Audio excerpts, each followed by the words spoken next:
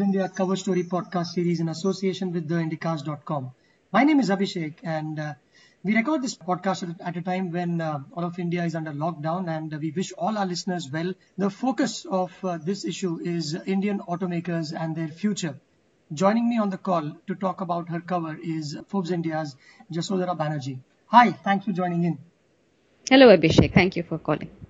Last year, the automotive sector was hurt big time for a variety of reasons, and now we are under a lockdown on account of COVID-19. So how is the sector faring before we even dive into the story?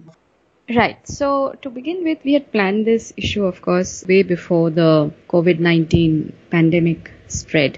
So right now, the situation that we find ourselves in is very different from the context in which these articles were planned. However, when we had spoken to various experts in the industry, they were still uncertain of how things would pan out because it was not clear about how the cases would increase in India or in other countries. Like they have in the last 17 days, the spread has been sharp and it has spread wide. So obviously the situation now is very different from even 2 weeks ago. What we have news reports of in the recent few days is that several automakers are planning or already have closed some of their manufacturing facilities. This is, of course, in line with the lockdown requirements. When we had spoken to experts while doing the story, of course, at that time the concern was whether China would be up again by the middle or end of March, and whether production and distribution from auto companies and auto ancillary companies, those who manufacture spare parts and various other parts for different kinds of cars, if they would be up and running by the middle or end of March. But now that we are towards the end of March, we see that China is probably beginning to get back on a path of recovery, but the rest of the world and especially India is now in uncertain times. So yes, going forward, the next month is really up in the air. We don't really know how things are going to pan out. We do hope that the industry that had suffered significantly last year, that in the second half of this year, things would pick up and get better. Right, and we may bounce back a little stronger over time, including the sector perhaps. With that in mind, when you did this cover, what did you set out to discover? What was the brief and what's this package about overall? There is a lot of things happening in the Indian automotive sector, and this is regardless of the present crisis that COVID-19 has brought upon us and the rest of the world.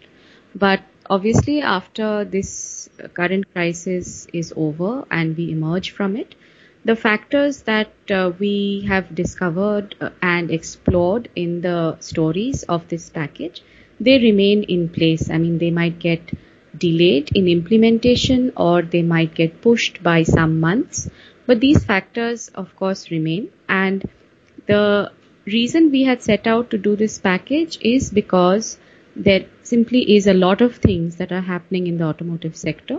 The slowdown has been one factor, significant one last year, but there are various things taking place, all of which are positives going forward, and we wanted to explore the kind of changes that these factors would bring about in the industry and for consumers as well. You have a story with the headline, The Big Shift, where you talk about Bharat Stage 6 emission norms which have come into action.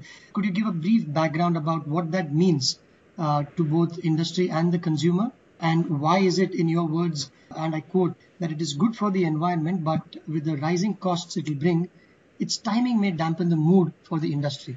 So Bharat Stage 6 or BS6 as we call it is a new emission standard that the industry is adopting.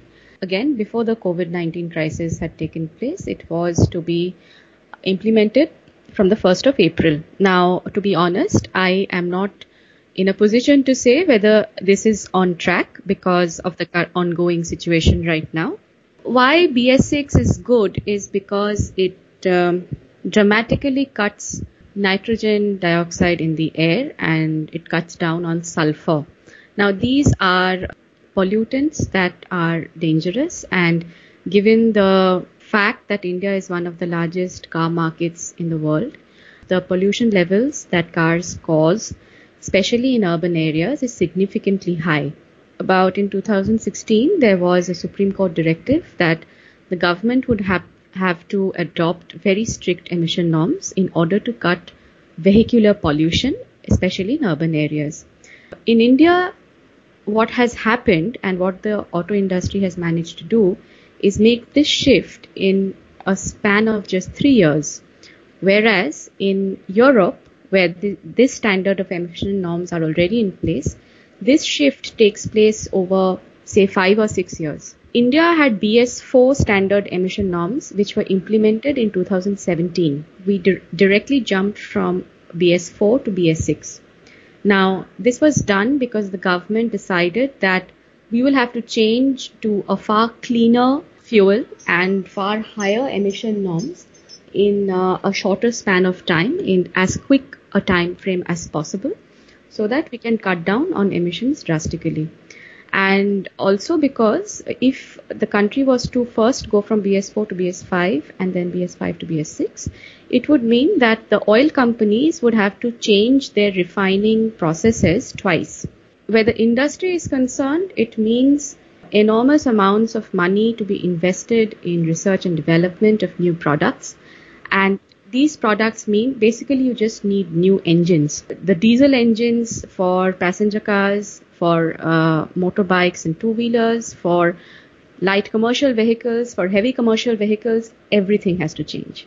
You need a new engine, you need a new exhaust system that reduces the amount of pollution it is letting out into the air. And then the software part is basically the fuel. So the refining companies, the oil refining companies, they have to upgrade their refining processes so that the fuel that they are producing is far less polluting, they have far less content of sulfur, and that the pollution and the emissions that it will cause, it will have far less amount of nitrous oxides in them.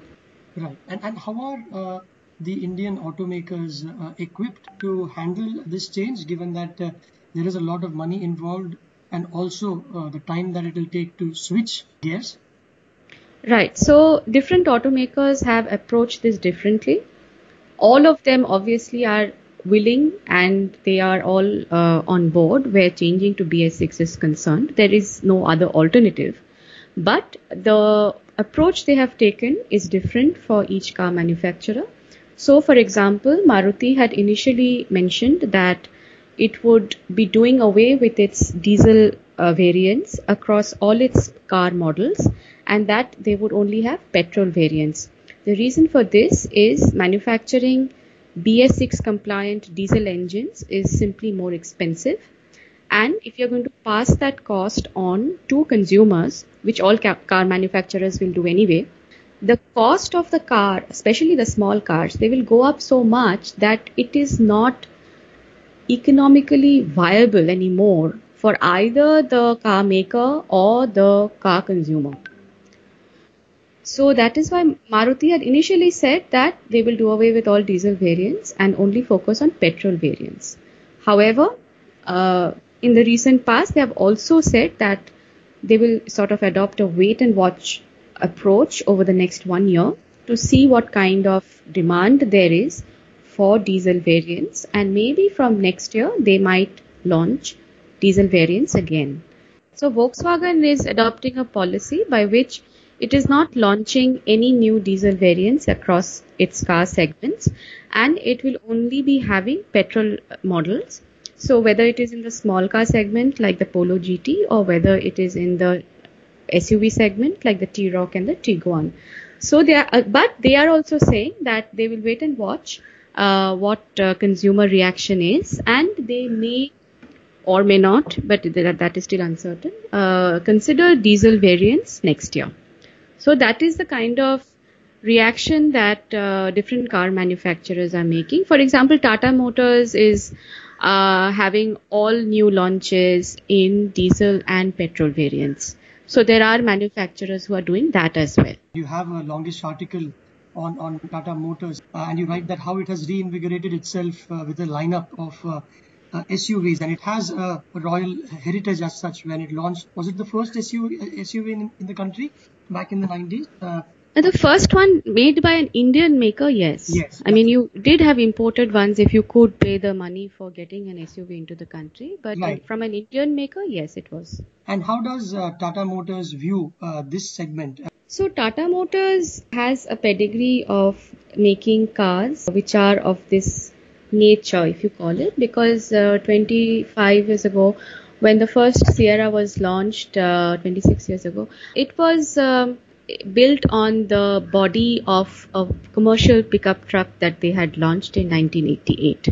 So in 1991, they took the body, the chassis, the framework of that pickup truck, and they made a passenger box over it and made it into a passenger car. The SUV segment is one of the fastest growing segments in the entire auto industry, and consumers prefer SUVs for various reasons.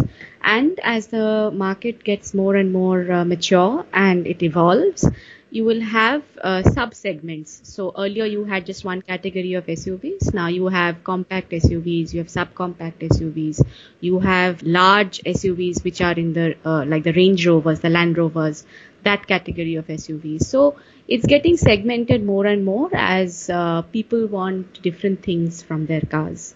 Even in these times, there are some 20 new SUV models that will be launched in India. So there is indeed a market for these, and people. You write that second-time car buyers are usually prefer to upgrade themselves. So there is a sizable market that companies are vying to chase.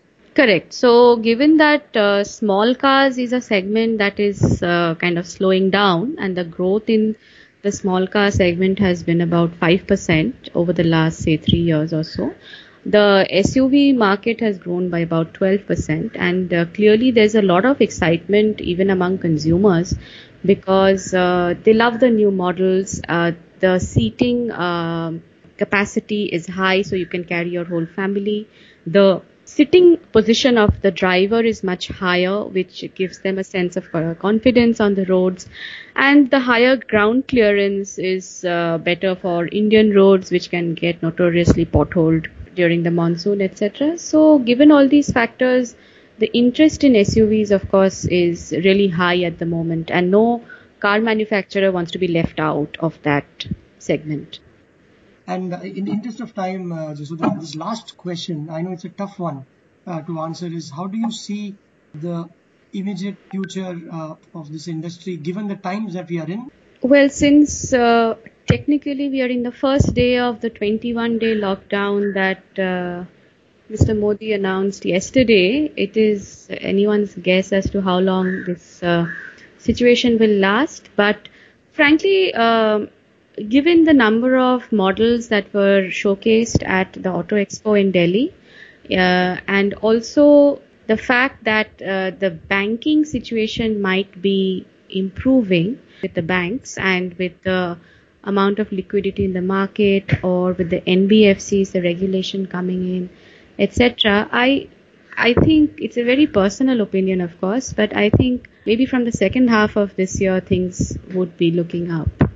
All right. On that optimistic note, Jasudha, thank you very much for your time on this podcast. Thank you, Abhishek. Thanks. And all you listeners, you can get this on ForbesIndia.com and on iTunes. And to have someone call you for a Forbes India subscription, message Forbes to 51818.